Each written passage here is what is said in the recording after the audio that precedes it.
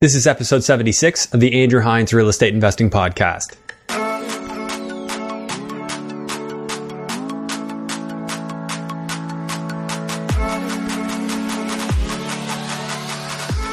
Welcome to episode 76 of the Andrew Hines Real Estate Investing Podcast. Today I have Manny Cabral on the show, and Manny, for those who don't know him, he also goes by Emmanuel, that's his given name.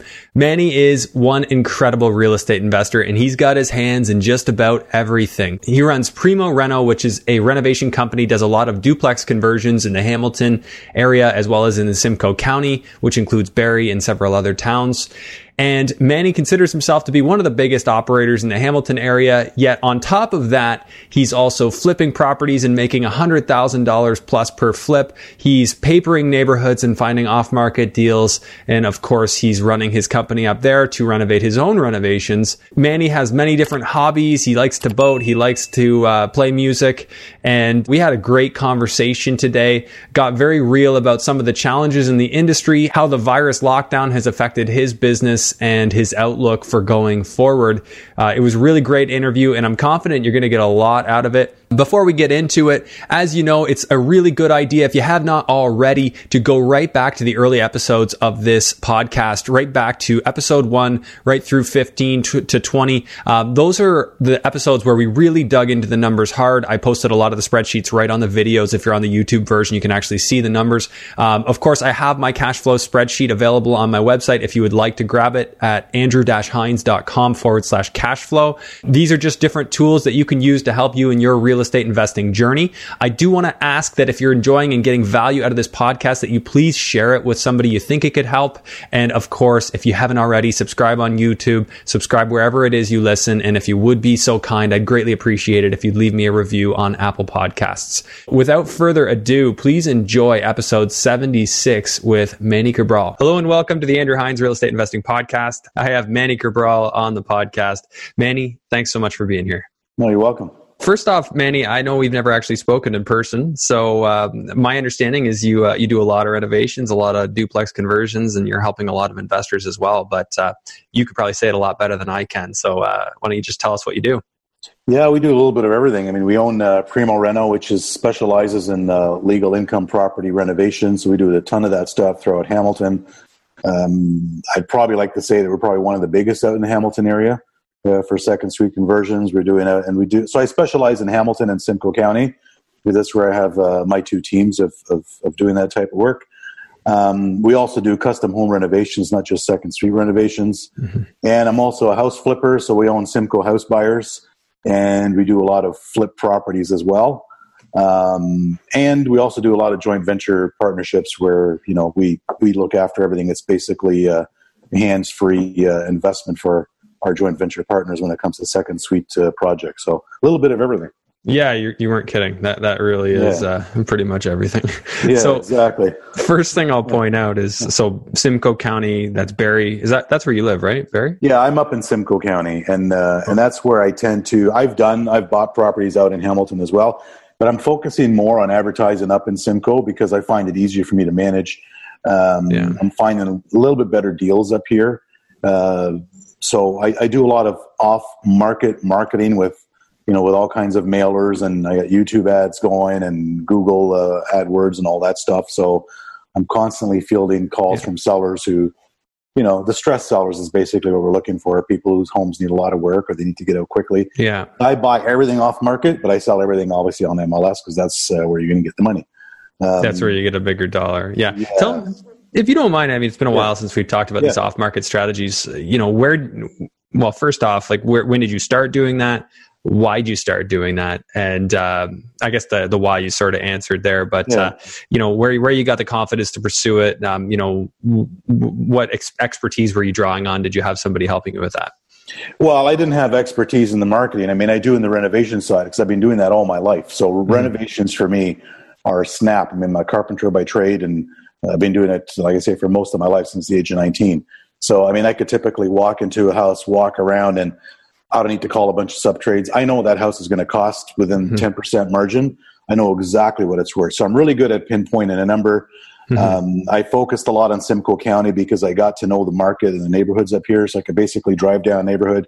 I know what that house is worth. I know what it's going to resell for. So I'm really good at those numbers. So it's really easy for me. Okay. I probably started doing that, I'm guessing about a year and a half ago, because we were so busy in the construction side of things. But back then we were still doing some flips. Like out in Hamilton, I actually bought a few properties, legally second suite of them, and sold them on spec even before they were closed to other investors. Really? Okay. Yeah. So I've had properties where I've called, our agent up and said, hey, we're buying this property and we're going to second suite it, and this is what we're going to need to call your network. And basically that property was sold so quick, it's crazy. So would these have been like on the mountain duplexes in Hamilton? On the mountain. And again, they're all off market. Yeah. So what would, I've heard people getting appraisals into the ballpark of 630 up to 650. Absolutely. That's not fresh information anymore. I think that it's probably getting pushed even further. I think so. My last one was appraised. Well, our last one we sold at 610. It was appraised for 610. So that was our last second suite conversion. That's going back. That last one that I sold is going back, early this year, I think February or so. Do you still own anything in Hamilton? Oh yeah. I got rental properties in Hamilton, and I have them also up here in Simcoe. Yeah. What's your portfolio look like right now? A little bit less than before because I've sold a couple of properties, but I've probably got, with joint venture partners and on my own, probably about I'd say about 40 doors right now. Okay. So no slouch. You're well established. No, we're getting there. But flips is what I'm concentrating on a lot. That's been my biggest profit margin so far, has been house flips. Well, why flips and not just more buy and holds? Is it just because the cash flow is so tight on the refis when you're doing burrs? I do a little bit of both. I mean, I need an active income as well. Sure. Okay. Right. And I don't do flips to make 10 or 20 grand. I know some guys will go into a flip if they got that, they're going to make $30,000, and I don't. My flips have to be worthwhile. So I'm not going to give up that type of income, especially buying it below market where I'm buying it. I mean, I've done flips where I've literally this year have not lifted a paintbrush, which is crazy. Like literally just buying it off market, putting it on MLS, and 3 days later getting stupid money and multiple offers, selling it as a handyman special. And that's amazing. I've probably did the last 3 properties I did like that. I averaged about 120,000 per property. Just literally, just literally flipping it right back, not even working on it. Right back, not even touching it. Yeah, you're right. And the plan is always to go in. I mean, when I buy a property, I always got a strategy, right? So I know what my renovation costs are going to be, what I'm going to sell it for. But because of COVID-19, there was so little on the market, there was nothing for sale. And when I did the research on the properties I were buying, I basically told my agent, you know what, you've got 3 days to sell this thing. If it doesn't sell, I want to back off the market because I want it stale, and we're going to go and renovate it. But every time I put it on the market, bang, just multiple offers. It was insane.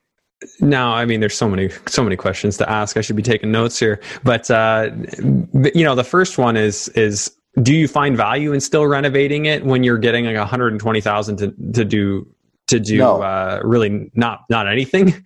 No. Why would you renovate it in most cases, and how much value do you find in your projects where you have to do the renovation? Well, in a crazy market like this, those properties didn't make sense to renovate.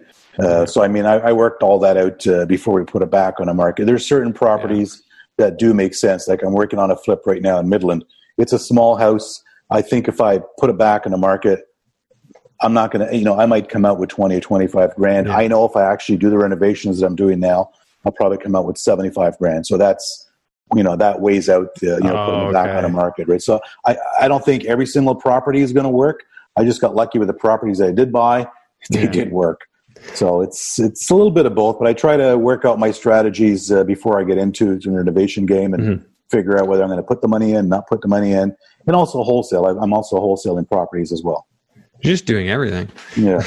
There's certain properties where I look at it as well and say, is it worth wholesaling that and making this figure, or do I renovate it? And some of those properties I've wholesaled. Yeah. Well, I can definitely see the reason to just wholesale them out, because I own my own construction company. I know what a pain it can be to get into the renovations. I assume you have a much bigger team than I do, so it's probably a lot easier for you, because that's a big part of your business, being that you're number one in Hamilton. Well, I don't know if I'm actually number one. I think I am. I think potentially number one. I think I've done more second suite projects out there than anybody else. I mean, I can't say that for a fact, but I mean, people tell me that I probably am. Probably the biggest volume second suite construction company out there. I tended to focus out there, a few years ago, so it works out quite well. And I probably turn down more work than I take, because there's only so much I can take, right. And I've got clients calling me actually from outside of Hamilton, which I won't service. I get calls from St. Catharines and Kitchener, and I'm just not going to go out there. Yeah. I want to focus in the cities where I can service my clients very well. I mean, I usually have a time frame, and I try to meet those time frames. And if I can't meet the time frame, I'm just honest with the client and saying, listen, I can't meet that time frame. You're either going to have to wait, or you got to find someone else. The worst thing you can do is take on a job and say, oh yeah, I can get a deposit, and then you don't do it. And then you're running behind. It just gives you a bad name, right? So taking on too much work can really hurt you if you can't service those clients. Yeah. I feel like every contractor does that when they're getting started. I've dealt with that so many times. So many people who've promised me they could, and just couldn't. Yeah. You got to have the ability to pivot as an investor if you're kind of relying on people that way, unless you're working with somebody that gets it done every time.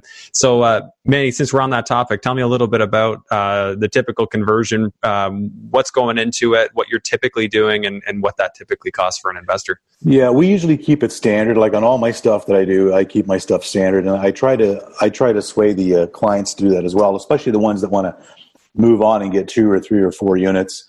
I mean, it's just typical standard features down in a basement with your shaker style cabinets. I do tend to use quartz in all my projects because I don't find it that much more expensive than the laminate. I think it gives it a much nicer look. The luxury laminate flooring, the typical stuff. There's really nothing really big and special that goes onto it unless you're doing a custom home renovation.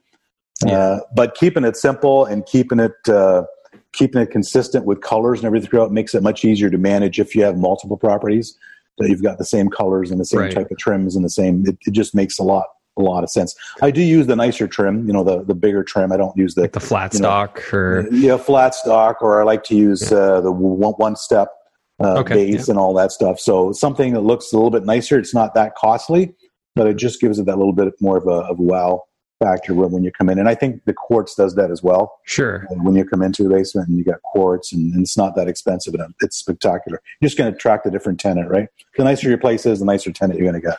Which is the way I look at it. So the way if you're going to make somebody live in a basement, you might as well make it a really nice basement, because people always will prefer to live above grade. Well, not always. Some people like basements, but generally will prefer above grade. So sweetening the pot and making it seem really nice to go downstairs could help you.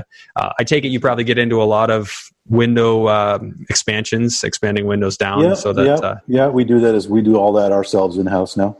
Yeah, so you're probably doing that on most projects, because most of them are all going to need an egress window. I don't think there's too many Hamilton bungalows out there that have windows big enough down in the basement that that pass for egress. So typically, pretty well every one of them. And then you run into the odd situation where you need even an extra one for natural lighting, right?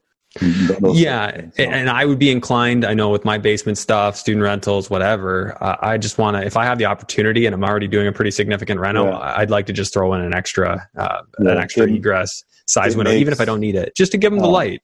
It makes a big difference. I did one for myself up here, just a small 1-bedroom, but it had all small windows. The windows are great, but you know what? I increased the size of every single window, and it just made such a massive difference, because now when you walk in that 1-bedroom unit, it actually looks bigger, but it's not. It's just got so much natural light. Yeah, so it really changes things. If you're planning on keeping something too, having it done that way, it's a no-brainer. It's just going to make your life so much easier when you're when you're trying to rent it out. What are some other things? Like, we have so many investors that get into this type of or looking to get into this type of investment strategy. What are some of the big cost drivers that you see, like the big things that people get into this and they maybe didn't realize that was going to cost a lot of money? What should investors be looking for if they're thinking about getting into the conversion strategy? Well, I typically give them a number. It's like, if you're not ready to spend $100K, in a complete brand new second suite conversion. A lot of them, I'll ask them what their budget is, and they'll come out and say, well, my friend says I can do this whole second suite conversion for 30 grand. I'm like, well, I'm not the guy for you, right? Yeah. You gotta hire a friend. I mean, your big factors are electrical and plumbing and HVAC, right? I mean, those are huge to do them properly, but especially if you're separating hydro and all that stuff, your 30 grand is already blown there. So I think some investors just don't it's not their fault. They just don't realize what the costs are. But typically these second suite conversions are coming in, at about 85, 90,000 plus HST is what your average Hamilton. Now that's if you don't run into other issues, as we know Hamilton, with the flooding and water issues and all the stuff that's out there. Some of these properties, you pull back the drywall and all of a sudden you got cracks everywhere. You see moisture that's coming in. If your home inspector didn't catch it. So that's a costly item as well if you got to get a rust proofing. Waterproofing roofs, those types of things. Are you typically doing waterproofing where you're smashing up around the footing and putting in Delta membrane? Yeah. So, two ways of waterproofing your house, right? The right way is from outside.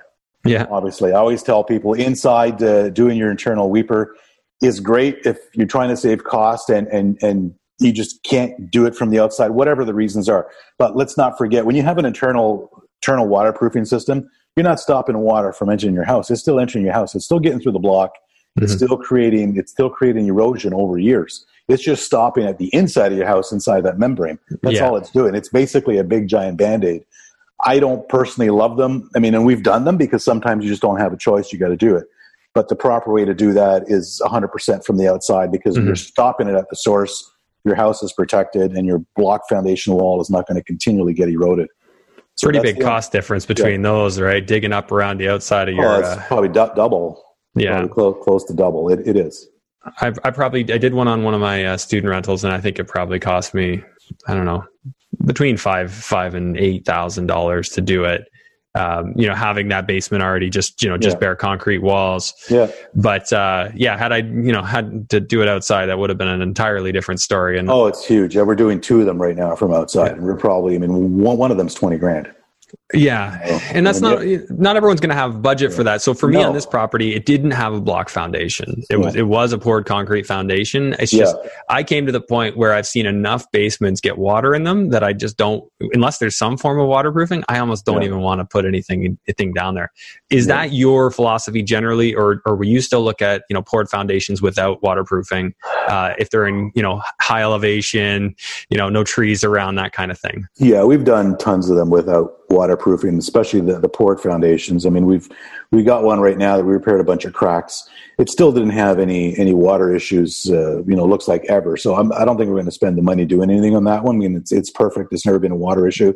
And we did find cracks that also was not a water issue, but we fixed them anyway, just to get all the cracks all done up. So yeah, there's more times than not, we're not doing waterproofing unless we see an issue. Always making sure that, the grading is properly outside. And a lot of times you can solve those issues with grading and downspouts. I've seen tons of property where the water just building up against the house, and there's your water problem, right? Yeah, I find trees to be a huge culprit if you got a tree 100%, over it. 100%. So we look at the trees. And even when it comes to plumbing with trees, if we got trees right in the front lawn, I always like to camera and snake everything right down to the city to make sure that we're not dealing with any backups later on with roots. Once you finish your suite and all of a sudden, everything gets flooded inside. So always important to, you spend an extra $300 to camera it, and it's a great insurance policy. Well, yeah, but then you got to keep up on that too, right? Yeah. I have two properties in London where every year I have to auger out the lines. Yeah. Or replace them. But the cheaper thing is to just keep augering them for now. Yeah, absolutely. Okay. So basically you said electrical is probably the number one driver then. So it's 30,000. That's a lot. No, I'm talking about electrical and plumbing and HVAC. Oh, okay. So all those things together. And all that stuff. If you look at your average electrical second suite, if you're upgrading panels, you're getting in that $12,000 range, right? Mm-hmm. Yeah, because you have to separate all the circuits and then add two panels. Separate the circuits, add two panels. And then two services. So it's pretty costly. So it's a costly item unless you're keeping the existing service. You're not separating panels, and you're just going to do your 60-40 split. You know what? Even when you separate your panels, you don't have 100% separation. Let's face it. I mean, you got stuff like your air conditioning unit that's still running on one circuit. Oh, right? Yeah, that's a good point. Right. So a lot of people think, well, it's separated. Well, no, it's not. So, I mean, I just finished one of mine up here, and I actually put a common meter on. So I've got 3 meters, right? So the common meter's got the AC, and it's got the furnace motor, and it's got the exterior lighting. So everything else inside the house is 100% separated. But when you're doing just the 2 meters, you don't have 100% separation. And sometimes that causes a little bit of an issue with tenants where, the basement guy in the summertime says, hey, why am I doing a 60-40 split? I don't even need AC in my basement because it's freaking cold anyway. Yeah. Right. And in the wintertime, that reverses with the furnace. So I've got investors now saying, you know what, if I got to put a common meter on, the common meter, you're not going to pass that on to the tenants separately. You're paying that, right? You got your 2 meters for the tenants. The common meter is part of your cost. So, I mean, if you're going to do that, you might as well do the 60-40 split and not split anything. I don't know. It's a half a dozen ones to 6 to the other. I mean, it depends on how you want to run your properties, how much admin you want, and all that stuff. It's very difficult to do unless you do complete separate. Like we're doing one right now with a complete separate heating system. So we're doing double drywall in the basement, but both units upstairs and down is going to have their own furnace, their own AC, their own everything. So it's 100% separation. So, and I can see the benefits to doing that, and I'll tell a story in a second, but you can find furnaces small enough to just do a basement, or are you doing like a ductless mini split or something like that? No, we're doing 2 full-size furnaces. 2 full-size furnaces? One for the basement, one on the main floor. Like 2-stage furnaces that can run on the first stage? Yep. Yeah. Because you don't want them to run too short. I always hear HVAC guys say that. You want to make sure that they get a good run going. Yeah. And the other idea too for that, I mean, it's not only the heating. Heating is a very important factor, obviously, but sound is another very important factor. Yeah. Because let's face it, most of your sound travels through the heating system.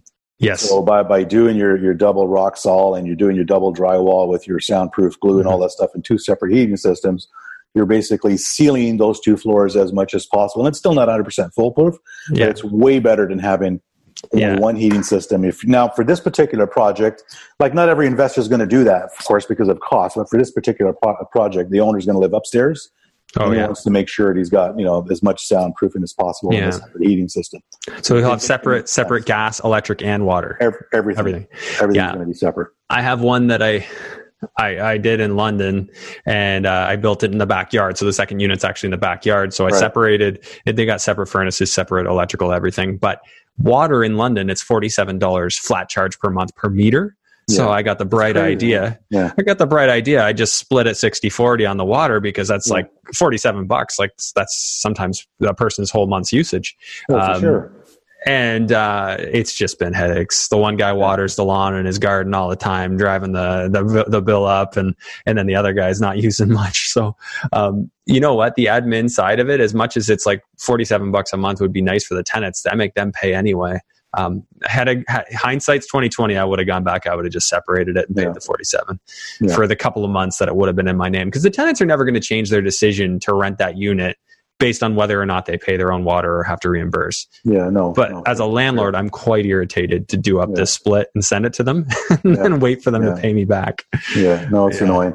So what I've done in the past with my 60-40 splits on everything is I charge it monthly. So basically, if the rent is round off the rent for $1,500, and if I think the utilities of the house is $300, I just split that 60-40 on a monthly basis. So it's $1,500 plus your 60%. And then I'll just reconcile once every quarter, right? So if I've taken too much, I pay them back. If they owe me money, so I do it that way. I should have positioned it that way from the beginning. So I got one guy in there, and he basically just pays every 3 or 4 months when I send him a reconciliation. But he fell behind a little bit with the whole COVID thing, so kind of shot myself in the foot. But live and learn. I mean, I would rather just avoid it. I'm a systems guy, and setting up a system where I have to be involved is not really a system I like. There's got to be a better way than that. No, you gotta focus on where your time is, worth more, right? So absolutely, and it's definitely not an admin. I'm not a fan of admin. I hate it when it comes to accounting and admin. I cannot stand it. I'm just not. I more find myself just wanting to tell people what to do these days. yeah, absolutely. You do that. Okay. Tell me about your marketing. I know you're doing flyers to houses, probably through Canada Post, I'm assuming. Yeah, it's all through Canada Post. I just got a company that prints all my flyers. They send it to Canada Post and just do. I don't specifically target. I know some people will say, "Well, you got to really target those areas," and I just blast every postal code that I can in the areas that I want. I'm not going to spend the time trying to figure out that I hit the wrong house. And I've got other people saying, "Well, you might hit an apartment building, and it's a waste of that." You know what? I've bought a house because I hit an apartment building, because the guy lived in an apartment building, told his buddy who had a house, and I ended up buying his house.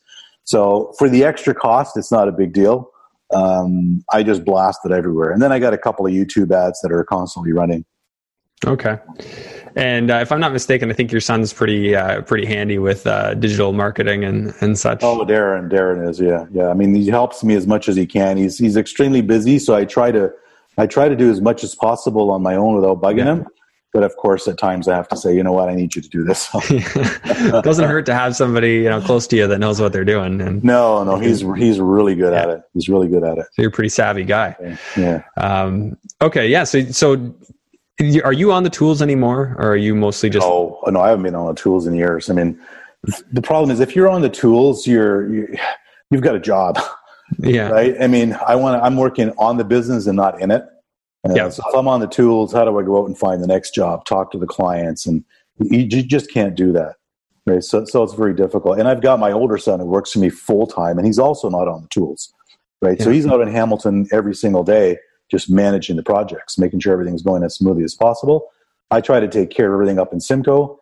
And then once a week, I usually drive down to Hamilton and visit all the projects and just go through a little meeting and make sure everything's on track.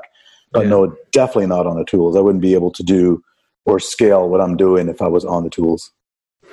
Well, yeah, I agree. And I try and take that approach with what I'm doing. I have my full-time site supervisor at the one site I'm building out right now, and it's always hey, Andrew, this is what I need. Well, I'm like, well, here's the phone number. Here's what I want you to do, and make sure you get this result. And trying to find a way more so to empower other people to get the answer, get the result. Oh, absolutely. I'd rather pay someone else to do that stuff and me focus on buying the next property. Yeah. So where do break me down a day in the life of Manny. What are you doing on the average day?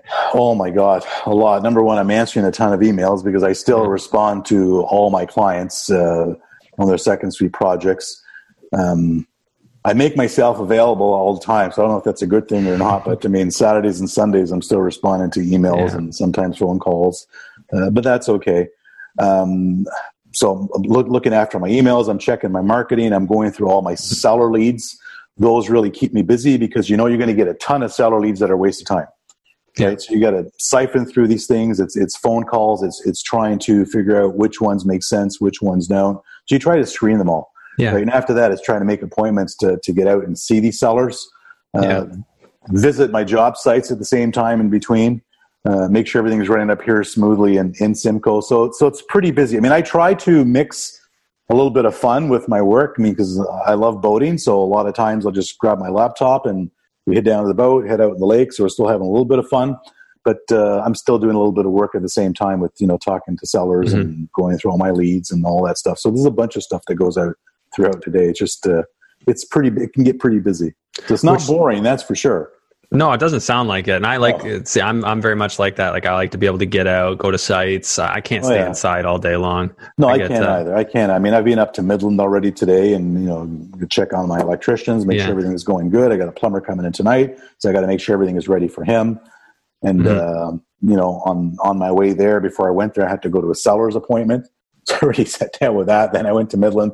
Now I'm back home doing the podcast and then I'm going to be answering a bunch of emails after this. Getting ready for tomorrow. Okay, so a couple of questions for you here. One, I want to dig in a little bit about these seller leads that you get. So you're posting YouTube ads, which I'm assuming are you talking, saying, hey, are you interested in selling? Both. I have actually one that's me, and I actually have one that it's just an actor that we've got out of Fiverr to do an ad as well. Yeah. So they sort of alternate. Yeah. So what happens is they look at the ad, and if they're interested, it's got a link to my website. So they click on a website, which is simcoehousebuyers.ca. And at that point, they can fill in all their information. They can upload pictures to their property. They can check out exactly who we are and what we do and what the process is. Yeah. Flyers, the same thing. It refers them to the website or a phone number. that goes to Simcoe House buyers, which will also give them information to a website, or they can leave a message. Oh, okay. So you give them both options on the flyer. They've got both options. Yeah. Both options. Do you do a nice flyer or an ugly one? No, I think it's a pretty. I don't think it's an ugly flyer. If you want to wait a minute, I can grab one from my office and show it to you. I wouldn't mind. Yeah, I'd love to see it. Hold on a second. Let's see if I've got one down here. Watch your headphones. Yeah, there you go. So I don't know if you can see that. Oh yeah, that's nice.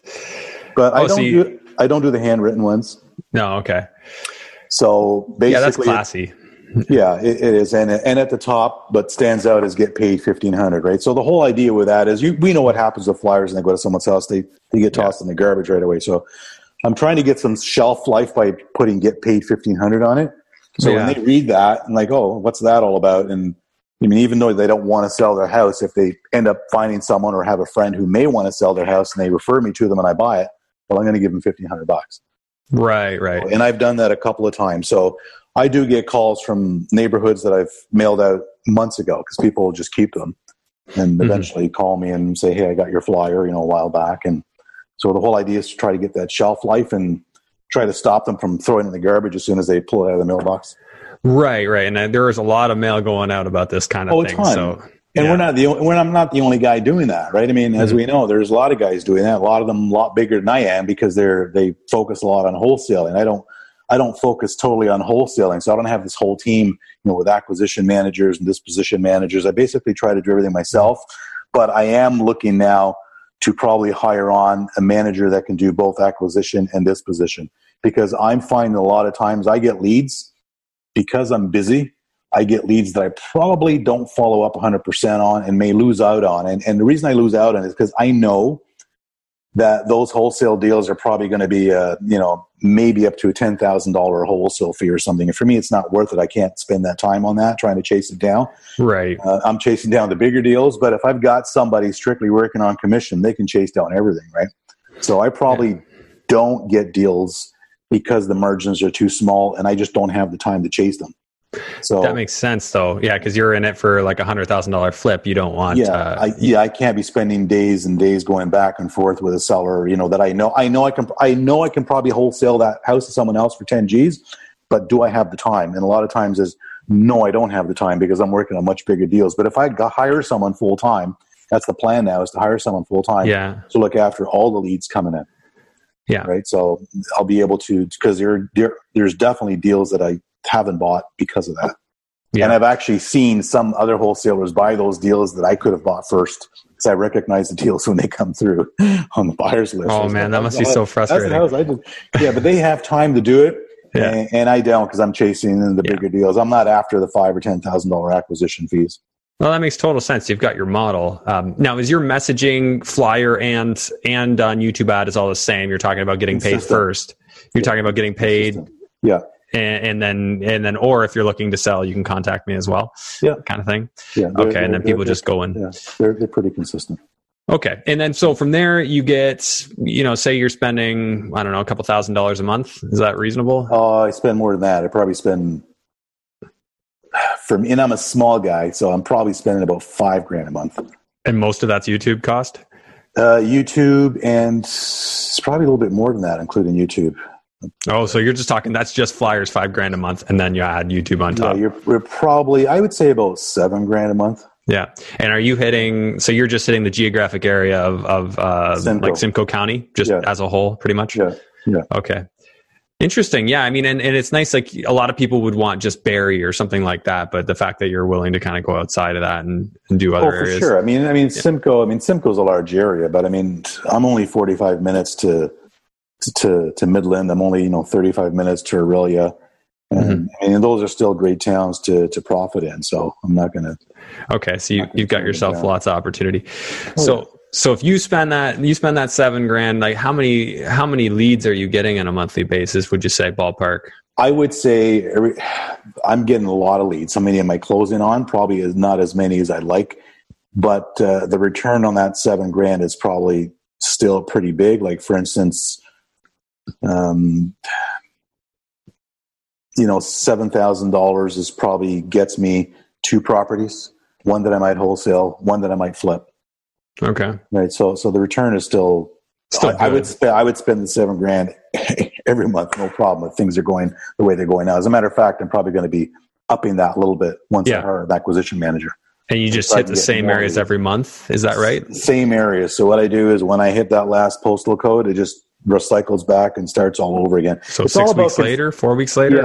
Yeah, it differs, but it's the thing about this type of business is consistency, right? Because I know a lot of guys, I'm in a wholesale and they spend $5,000 or $6,000. I got, a bunch of leads, but I didn't buy anything, so it's not worth it. Well, you got to be consistent, right? Because you never know when that buyer is ready to sell, right? And also having something catchy like the referral fee on there. Yeah. Well. But it's consistent. You got to consistently do it. You can't stop. Like you're going to get, you may have some months that you don't get many leads and maybe you only bought one property, and you may get the next month where you end up buying 2 or 3. So, at the end of the year, it all averages out, but you got to be consistent or it's not going to work for you. All right. Now walk me through your screening. Like when you start screening out these calls, somebody calls you, hey, I saw your letter. I want to sell my house. So part of my screening process is how long they've lived there is a really good indicator. When did they buy this property? I try to get a number from them up front on, what would they sell their property for if they didn't have to go through real estate agent, they didn't have to fix anything, they could leave all their, do they have a number in mind? Some of them won't tell you, some of them actually do. Yeah. But a really good indication for me is how long. So for instance, if I got 10 leads and 5 of them, they say, we bought this house a year and a half ago, and the other 5 bought the house 20 years ago. Well, which ones am I going to concentrate on? The ones that bought them 20 years ago, right?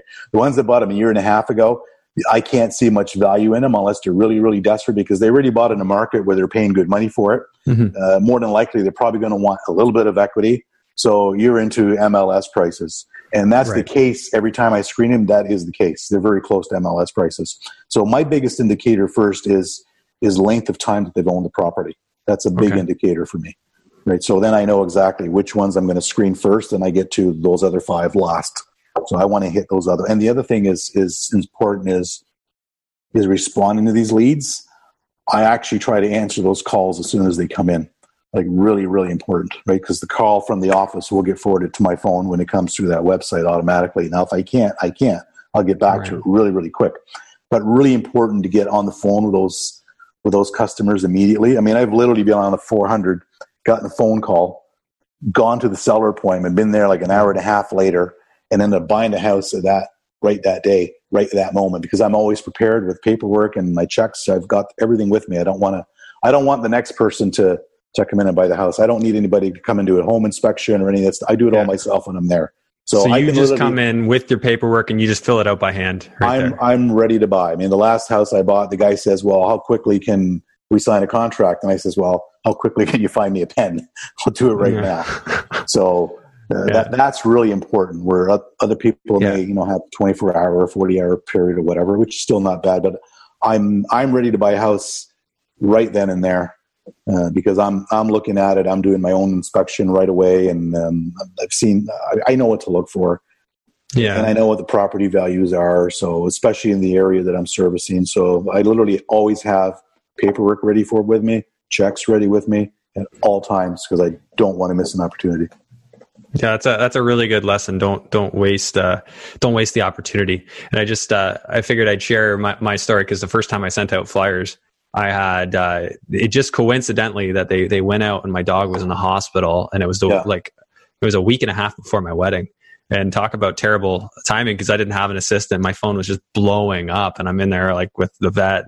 We thought our dog was going to die. Fortunately, he's fine, but it was not ideal. And I just remember how many I didn't even get back to. It got to this point where I'm like, I literally can't respond to these people. I kind of underestimated what the response would be, and I think after that, a lot of people also hit that area, and then the response kind of went way down in future times. I hit that area. So, but like you said, you got to be consistent. You got to just keep going. You got to be consistent. Your response time has to be like immediate, because there'll be somebody else behind you trying to, and you know what? And you have to have a bit of a personality as well. I ended up buying up one of the houses up in North Barrie, and we sold very quickly as well on multiple offers. We renovated that one. But when I talked to her later on, why she sold it to me, because I seen the cards of the other people that actually She contacted, and I mean, I know them. I knew every single one of them. And the offers are very, very similar, because she actually showed them to me. But I said, why did you go with me? And she says, I just couldn't stand the other two guys. It's true. If you're full of it, if you're not transparent, you seem like you can't be trusted. You're not transparent. Yeah. She says one of them came in there and he was cocky and he was telling them, why basically your house is falling apart and this is all it's worth. And I guess she didn't like that. But I went in there and they had their dog. All of a sudden, I'm friendly with the dog and they offered me a coffee and we're having a nice little chit chat. And, I'm telling them how nice their house looks, considering, what they've gone through and everything else. And they end up selling the house to me. Yeah. Right? So I always offer my sellers as well to come back once we finish renovation to actually look at the property that they sold us. Oh, right? A lot of them really, really love that. Or I'll keep pictures and I'll show it to them. But anytime I'm finished the project, I'll call them up and say, hey, house is ready. Come and have a look at the house you sold us. And a lot of them really like that. That's really cool. What do you find as being the main motivation when they do sell to you? Like the ones that like you hear it in the phone call before you go see them and you go see them. Where do you see that motivation to sell it with you beyond just your personality? Forget the personality. I think the biggest motivators I've seen is the house has fallen apart. Number one, I think they've realized that they don't have the money to spend. They want to get out. I've had other situations where, the couples are separating and the house does need work and they just don't want to go through a real estate agent, or they're moving. They found a place elsewhere. They want to get out quickly. They don't want to deal with agents. Some of them actually are not comfortable. See, I probably lose deals because I'm pretty transparent. And when I visit a seller, I don't know why, and some people tell me I'm nuts. I always like to tell them, if you've got the time and the patience and you want to deal with a realtor, you're going to get more money than I'm going to give you because this is what I do and this is high profit, right? I'm going to put the house on MLS after I spend the money. So I'll tell them, listen, if you want to spend $80K in your house, you're going to make this amount of money. And a lot of them will just say, no, I don't want to bother. But for some reason, I have this habit of sort of giving people other options. I don't know why, but it's smart. But I always do that. I always give them an option, especially if, like a lot of these sellers that they've bought a year and a half ago. I mean, I'll still call every single one of them up. They won't be the first ones I'll call up, but the first thing I'll tell them is, listen, you bought the house a year and a half ago. I mean, unfortunately, by the time I give you an offer, it's not going to be an offer you're going to like, but it's an offer that it's the only way I can profit because it's what I do for a living. So my suggestion is if you've got the time, you're not in a hurry, you're not in any financial difficulty, put your house on MLS. You're going to sell it, but you're not going to have an issue. And a lot of them actually call me back and say, I really appreciate your honesty. And, that's what we did. And we did sell the house or a house that's done up to the nines. I mean, I like those ones where, when did you buy your house? 3 years ago. How much work does it need? None. Completely renovated from top to bottom. Are you in a hurry to sell? No. Why are you calling me? I do the same thing. You don't need me because I already know I'm not going to buy that property. Yeah, you're just going to waste your time. I had a guy call me up and he had property he sold or he bought earlier in the same year. And he says, well, I want to know what you'll give me. I'm like, I'm not your guy. No, I got to make profit. Yeah, exactly. Because then when you give them a number, they think you're crazy. So I'd rather just be upfront and tell them, it's not going to work for me. And I do tell them in the ads that, I'm not going to be able to buy every single house because it's not going to work for both of us. Right? Yeah. Some of them will, some of them won't. So do you try and weed them out over the phone without going to see the property? Yes, I do. So, I do my due diligence. I pull up the address. I pull up all the original listings from when they buy it to try to figure out and pinpoint a number in that house, give them a call, go through, like a good 20-minute conversation, get a good feel for, why they want to sell it. Are they moving? Do they, is it because the house has fallen apart? So I try to pull out as much information as possible, right? And when I have that, and I sort of have a number in my mind already on what I think that property is worth, I'm not going to run out. I usually try to get a number from them, and sometimes I'll tell them, listen, based on our information, and I may be able to pay you more, I think this is what your house is worth, right? So, if I give them that number and all of a sudden they got this wacky, you're out of your mind. I need 100 G's. I know I'm wasting my time, right? But, most of them don't say that. They'll just say, no, it's not what I want. But the funny thing is, I love the sellers that you know what you would sell your house for if I buy it, no questions asked, you choose your own closing, no inspections, no showings, no nothing. No, I don't have any idea. But as soon as you give them a number and they say, oh, that's way too low. I'm like, well, you just told me you didn't have an idea. So how do you know that's too low? Yeah. They say he who speaks first loses.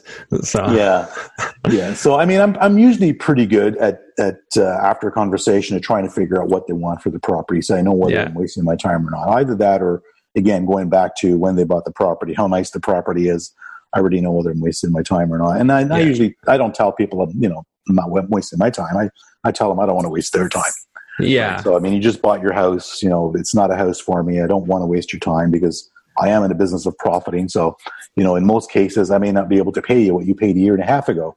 Would that be a good scenario for you? And they say, well, no, of course not. Well, it's not the house for me. Yeah. So when you're going and valuing a house, can you give me an example of one that you've bought, what you saw, when you looked at it, what you saw you'd need to do, and what you offered on the house, knowing what it would be worth? Yeah, like, absolutely. You have one you can think of?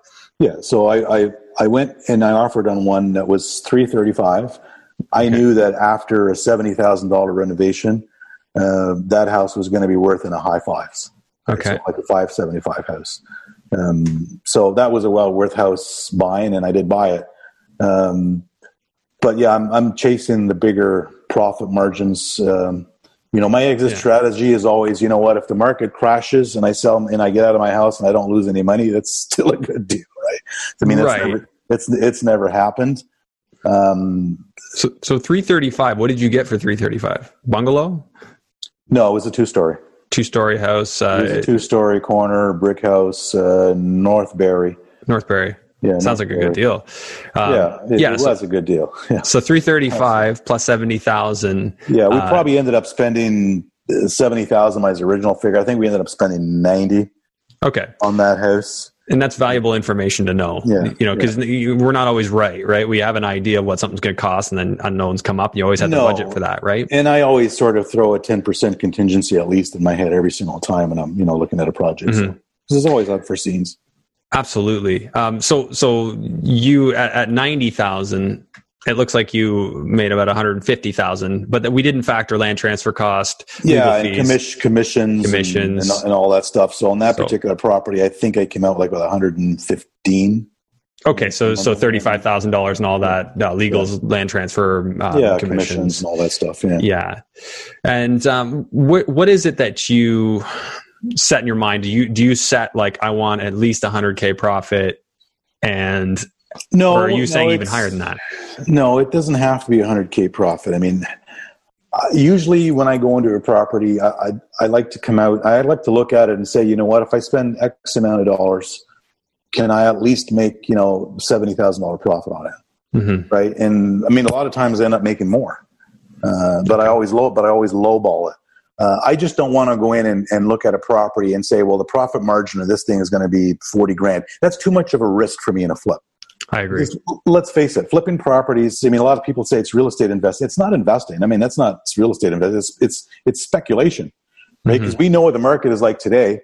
I mean, you don't know what the market's going to be when that house gets on the market, right? Things could change in a flash. We don't know that. So it's very highly speculative. So you always have to have that exit strategy of, what's the worst case scenario? If the house drops, 10%, or can I still get out of it?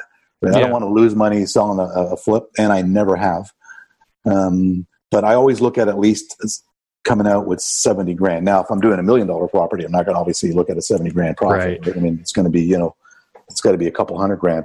Right. But I tend on the average homes that I'm buying, these first time home buyers, to try to at least see a $70,000, profit margin in it.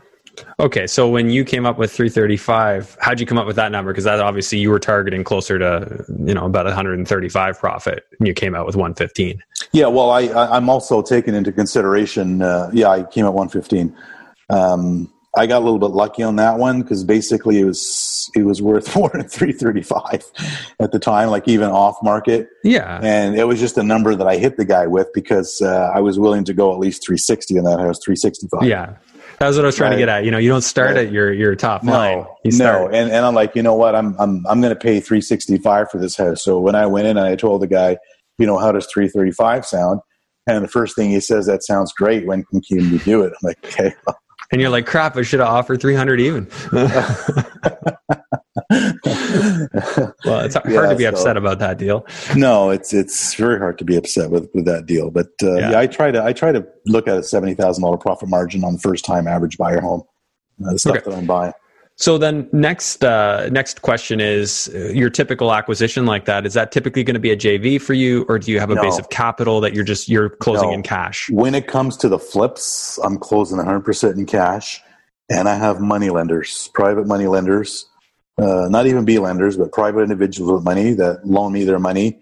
It's very simple for me just because I've built relationships over the years. So I could basically call someone and say, hey, Joe, I just bought a property. You need $500K. No, there's no questions asked with my people because we've built that relationship. They don't ask me where the house is or can I get an appraisal.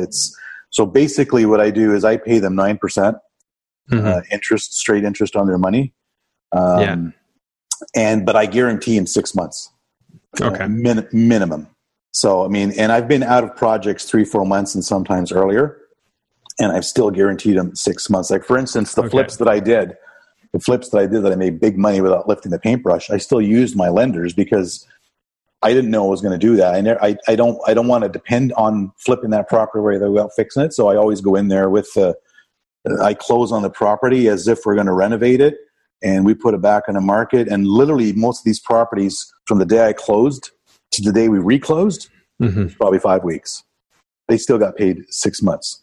So they're happy. Well, they're extremely happy. Their next question is, when's the next one? Yeah.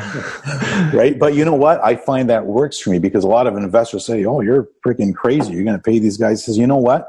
I'll pay them 6 months because I'm profiting. I think everyone should profit. And guess what?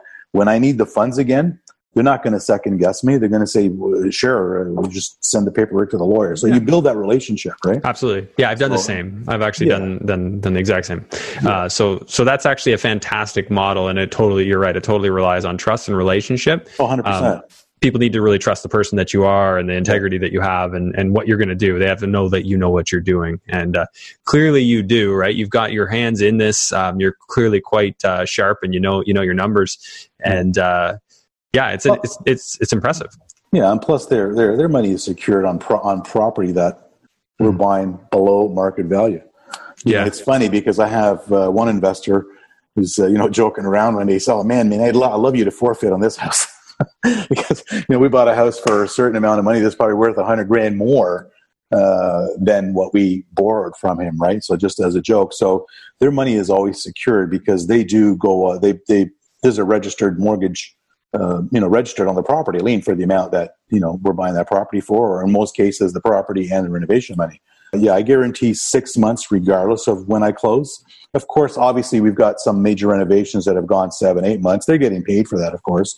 But we've had renovations that have been in and out in 3 months, 4 months, 2.5 months. They're still getting paid 6 months, and I think they should. If you're profiting from it, your money lenders also have to profit. You got to keep everybody happy, keep the money rolling. Yeah, absolutely. It makes a big difference because I know there's a lot of flippers out there who advertise and say, "Oh, well, my guy just made $3,000 for $3,000 a month for 3 months and just made $9,000." And I think to myself, "That's great. He probably would have made double with me." I'm going to pay him 6 months. Fair. Yeah, fair enough. That makes a lot of sense. So I want to shift gears a little bit and just get your take. Like what have you seen change? Obviously, the whole virus lockdown situation, how's that affected your business, rental, renovation, flipping? The flipping side of it has been the most profitable during COVID-19. One of the reasons is the lack of inventory on the market. So anything that's decent on the market, as we know, is getting multiple offers. So our stuff skyrocketed during COVID-19. On the renovation side of things, things slowed down. We were actually closed down for, I guess, just over 2 months, 2.5 months without being able to do anything because a lot of projects we hadn't been issued permits. So if you hadn't had that permit, you couldn't move on. So that hurt a little bit. Again, going back to the renovation side of things move a little bit slower because of suppliers. I mean, suppliers are having difficult time keeping up with stuff, and one of the reasons is not because there's no supplies, is because renovations have skyrocketed as well during COVID-19. Backyard renos and pools and decks have gone crazy because people are now saying, you know what, if this is going to be the next norm, they want to be able to enjoy their properties. I mean, even trying to get pressure treated lumber. I was at a local home hardware the other day where a guy came from Sudbury to buy all the pressure treated lumber from the whole hardware because he couldn't get any pressure treated lumber up there. They were completely out. Yeah, I went through the same thing actually on the townhouse project I'm building. Had to clean out a store in Sarnia. I couldn't get it from the regular supplier. So it's a problem with pavers on a job that we're doing because the factory could only make half the pavers we need because they actually make them there. Okay. Now we're waiting for them to stamp the next ones, and because they said they're running at half capacity. Right, so it's difficult to keep up. So that was really difficult. And even some of the stuff that we were doing throughout the shutdown where we already had permits was really slow because, I mean, you're ordering stuff from Home Depot. We were waiting up to a week to get orders ready for pickup. Right, so things really slowed down that way. But the flipping side and the home buying side, that was going crazy because anything we bought and put back on the market, I mean, let's face it, it went for more than what I thought it was going to sell for. And you were still getting a lot of off-market leads all the same? Still getting off-market leads, yeah. So that didn't really change much? No. The leads were actually pretty consistent regardless all the way through. You know, I had to change our marketing a little bit about telling people about, you know, wearing masks and all that stuff. And then we came up with uploading all the pictures on the website that I didn't have on there so that we can basically try to give them a number without going to the property. Right. Get them to do a virtual tour or something, or a video tour. Yeah, we had to adapt a little bit there. And I actually, on some of them, I actually had a couple of Zoom calls where they'd walk around with their phone in their house showing me their property, you know, putting offers in that way. So we had to adapt whichever way we could. But no, that side of it was extremely busy. And it's still, like, even right now, like, properties right now are nuts. Like the offers that are on property, even in Hamilton. I mean, I got a friend of mine who's an agent out there, and he just sold a house for $555, typical Hamilton bungalow that still needs $100K work to do a second suite, and they got $555,000 for it after 18 offers. I mean, these are homes we were buying for $400,000 not that long ago. Oh man! So it's nuts. It's nuts. It very much is. So real opinion question now. How do you see us coming out of this under the current economic system, all the shutdown? I don't know. I'm the type of guy that sort of tries not to focus on media and what's going on and just carry on using my own gut feeling. Right. I mean, we still got a housing crisis in Canada. Now, I know with COVID-19, I don't know what the immigration numbers are going to be, you know, now going forward. Right. So that's also a factor. But you know what? Let's face it, interest rates are low. I know I had somebody a while back saying, oh, you shouldn't buy any properties or sell any properties now. I says, why not? Oh, you know, people on CERB, you know, making $2,000 a month, you know, and I'm like, you know what? Those people that are on CERB are going to buy property anyway, most of them, or a lot of them. That's not the client I'm after. The client buying this first-time house doesn't give a rat's ass about the CERB. He's got money, or he's got a good job, or he's going back to a job. Right. Yeah. Right. So these are the type of people that we're looking at. But we just don't know, right? I mean, right now, inventory is low everywhere. So you've got multiple offers everywhere. But one thing I do see is I see a bit of a shift into people who own condos trying to buy single-family homes. So I think that's also creating a little bit of a surge in the market, especially with COVID-19. You're stuck in your little tiny condo for 2 months, 3 months. Yeah. You know, you got people sitting back saying, and I know some of them, they're saying, you know what? I'm selling this thing. I want a house. I want a backyard, because if this is going to be a norm, I want to be able to get out and have my own space and have my own deck. Right. And people in condos can't do that, right? So I think that's created a little bit of a shift there as well. Yeah, two things that you said I really want to focus on is one, the one is just looking at our market. We're still in a housing crisis, as you said. Both demand and supply fell, but it looks like supply fell more. So we're still in the exact same spot. And I guess the other thing is kind of just something I had on my mind, but it's not going to get any cheaper under our current economic system to build a house. With the current tax structure, current regulations, all the costs, the government costs and regulations and the inefficiencies that are baked into the numbers of building aren't going anywhere. In fact, they're probably getting worse. And trades are getting more expensive. I mean, I think Canada, from my last, I was reading up the other day, Like we're short like close to 1 million tradespeople in Canada alone.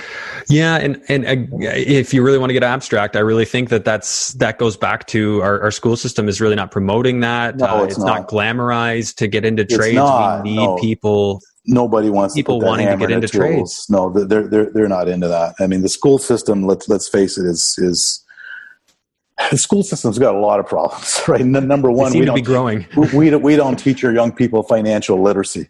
They teach entitlement. They teach entitlement. Yeah, basically, that's what they're doing now. It's just teaching entitlement. I mean, a lot of these young people want everything that a lot of us older people have, but they don't realize what we've gone through to get it. Right? It just wasn't handed down to us. But no, tradespeople is a problem, a huge problem, and I think that's why too. There's a lot of guys out there who call themselves contractors, but they're not. I mean, they got a hammer in a toolbox and they're out there just screwing jobs up for customers. And I see it all the time. And we've taken over projects out in Hamilton. We've actually taken on projects months after bidding on that same project and not getting it because we were more expensive. Right? I've probably done that about 4 times now in City Hamilton, where we've bid on jobs, didn't get them. And a few months later, the client's coming back saying, please help us. The guy's gone, or he screwed us up, or he took our money, or so on and so forth. I've got one client right now in St. Catharines that I did his job in Hamilton, loved it, bought a second suite in St. Catharines, priced it.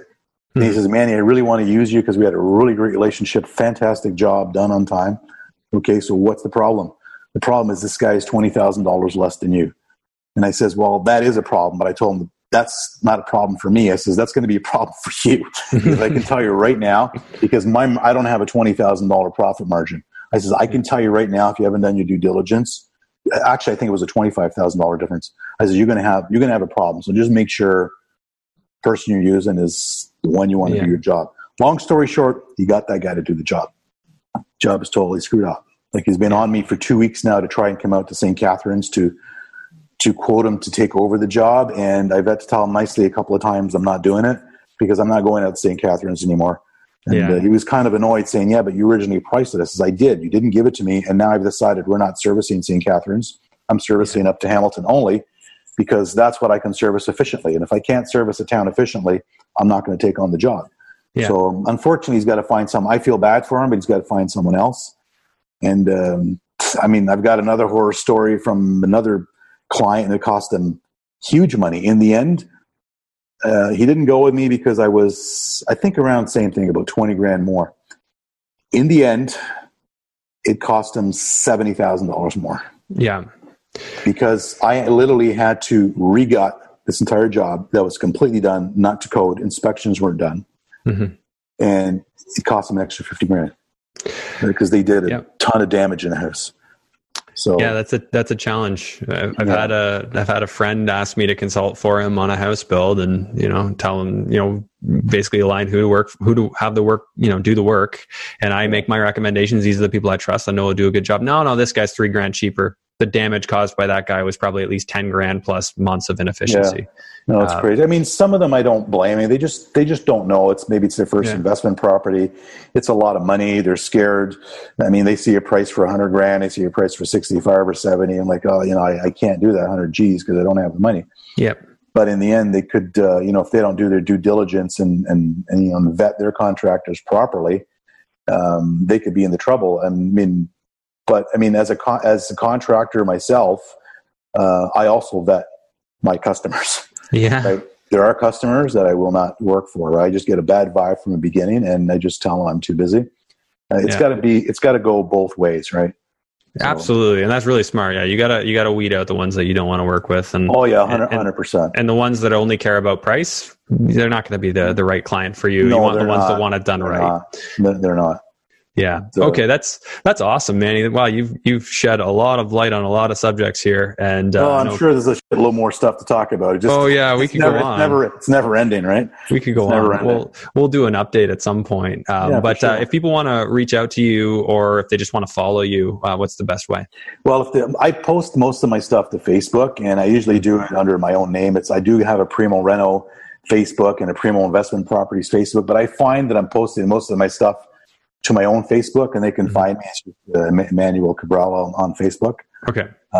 So they can find me there. And I like to do that because people get a sense of my personal life and my business life all together. So you want people to really know you. I think that's important. It's people to people, right? Yeah. And I meet up with a lot of people that start, hey, I've been following you on Facebook, and, I feel like, I've known you for years, because I post everything on there. So, and I do Instagram as well. So if they want to follow me on Facebook, it's Emmanuel Cabral. They'll find me on there. If they want to visit my website, primoreno.ca. Okay. You can also email me on that. And if they want to check out my Simcoe housebuyers.ca website, just to see what that's all about, they can go on there as well. Yeah, I'll put those in the description. I'll put your handles there, and make sure people can see what you're up to. So, any parting wisdom? You're a guy that's very well established. You seem like you're constantly leveling up. Some advice for our intermediate investors that want to level up. I think the biggest advice I could give someone is don't give up. Like, quitters don't get anywhere. And I understand it's very easy to do that. Like, I had a friend who lost a lot of money on his first flip, and he said, I'm done. I'm like, why? He says, well, because I lost a lot of money. And I says, well, that's probably the best educational money you've spent. So, I mean, you should have learned from your tens of thousands of dollars in mistakes. Like, what did you do wrong? Can you learn from it? I said, well, yeah, I did this and this and this and this and that. I said, well, why would you give up? Because now you've educated yourself on the mistakes you've made, and you move on to the next one. And like, let's face it, every multimillionaire or billionaire has made tons of mistakes. A lot of them have gone bankrupt, but they're persistent. They don't give up. They don't have excuses. So, I mean, if you want to really be successful in life, don't give up. Like, making mistakes. A lot of people don't get into things because they're worried about making a mistake, right? And if you're going to be worried about making a mistake, you're not going to achieve what you want to achieve in life. Like, mistakes are there to be made. I make mistakes all the time, right? But from my mistakes, they're also a learning experience. So what did I do wrong? How can I fix that the next time? Yeah. Right. But if you want to get somewhere, like, don't be afraid of making a mistake. Don't be afraid of losing money. Get up there and make it happen. There's a way to make it happen. If you want to achieve something, you can achieve it. There's no doubt. Right. I always tell people the only one stopping you from doing something is yourself. Absolutely. Nobody else. Mistakes are only mistakes if you do it twice. Mistakes just once are tuition. Yes. Or speak to someone who's made your mistake. Yeah. Mistakes and mentors. Those are the ways you learn. So, absolutely. But you can't be afraid to do that. So, Manny, did you get some business off of that cover you posted? You posted a couple of covers there on Facebook. Which covers? I forget which one. You had a couple playing your guitar and singing, right? Oh, yeah. I just do that for fun. You know what? I was doing that for for charity, for the Barrie. It's called the Barrie Live Music Show. Okay. Right, and they're raising money for different charities up in Barrie. So they're always bugging me to post something. And that's the reason I posted that. But now they got in touch with me last week, and they want me to do a 1-hour live Facebook music session. Like, serious? Like, I don't have time, guys. What do you like to play? It seems like a little bit of a more classic rock kind of thing. I play a lot of classic rock stuff. I mean, I like so much music, rock, soft rock, Elvis, Eagles, Blue Rodeo, all that type of stuff. Nice. I'm into. Well, I've got too many hobbies. One is music. One is boating. The other one is flying RC aircraft, which I do. I mean, I've got my private pilot's license. I haven't actively flown in probably 4 years because I had a bit of a neck issue with a disc, and it wasn't comfortable flying in a 172 with the way my neck was, and I never went back. Yeah. But I often tell myself I've got too many hobbies and not enough time for them. Yeah, it sounds like you got your hands into a lot of things, but yeah, for sure. I could say that that the music that you were playing sounds great, and thank you. Appreciate thanks that. for sharing it. Anyways, won't take up any more of your time. Really appreciate this. Thanks so much for coming on, Manny. You're very welcome. It was my pleasure. I'll do it anytime. Thanks for watching today's episode. Just a friendly reminder to please rate and review this podcast on iTunes. If you're watching on YouTube, make sure that you smash the like and subscribe and notification bell. And also leave a comment. And hey, while you're at it, why not share this episode with somebody you think it could help? It helps this podcast grow, and I would really appreciate it. Thanks again. We'll see you on the next episode.